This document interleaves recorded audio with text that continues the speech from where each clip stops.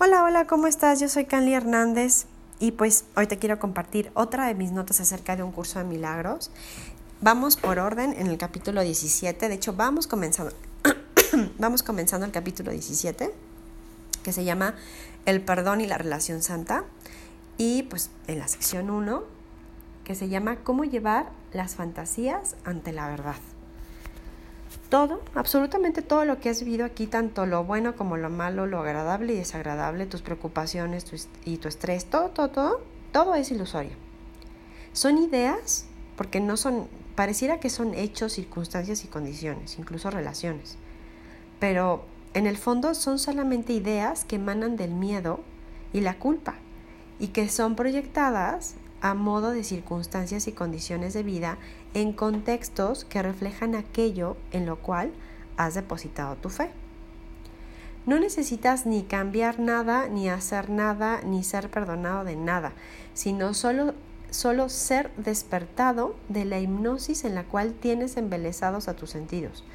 Sea lo que sea que desees, es rebasado por la realidad, a la cual no tienes que hacerle nada tampoco, pero sí debes mantener tu deseo, pues eso es lo que hace que sea real en tu experiencia.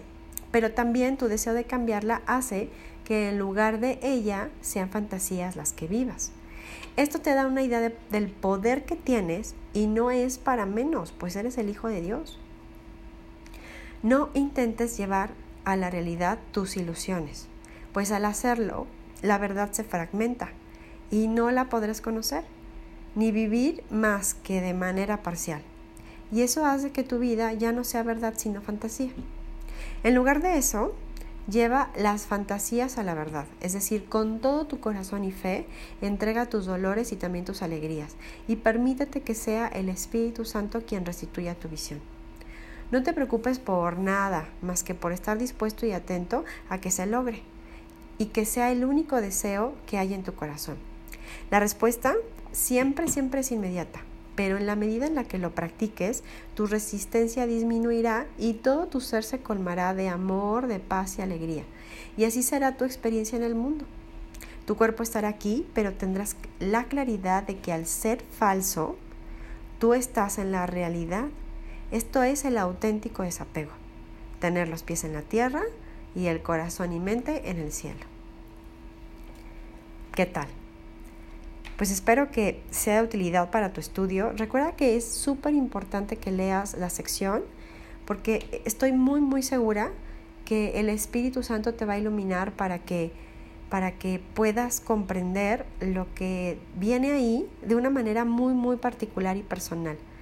Y que eso a ti, estoy segura que te va a ser, que va a ser muy útil y te va a resolver muy seguramente una situación en particular en la que estés en este momento, o te va a aclarar muchas dudas.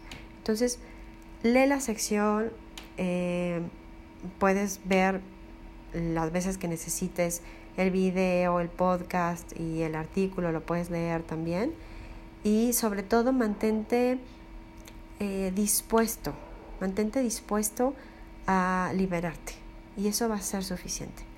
Bueno, te mando un beso y te veo, recuerda, aquí en la descripción del podcast vas a encontrar el enlace para el artículo y las formas en las que podemos estar en contacto. Recuerda que te veo el jueves a las 11 de la mañana para hablarte más acerca de esto, extenderme un poco más en el tema, que tú puedas compartirnos tus experiencias, tus dudas, tus preguntas.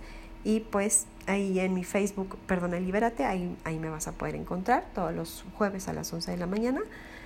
Y pues eso es todo, te mando muchos besos y te veo la próxima, nos escuchamos la próxima semana con otra de mis notas acerca de un curso de milagros. Te mando besos y bye.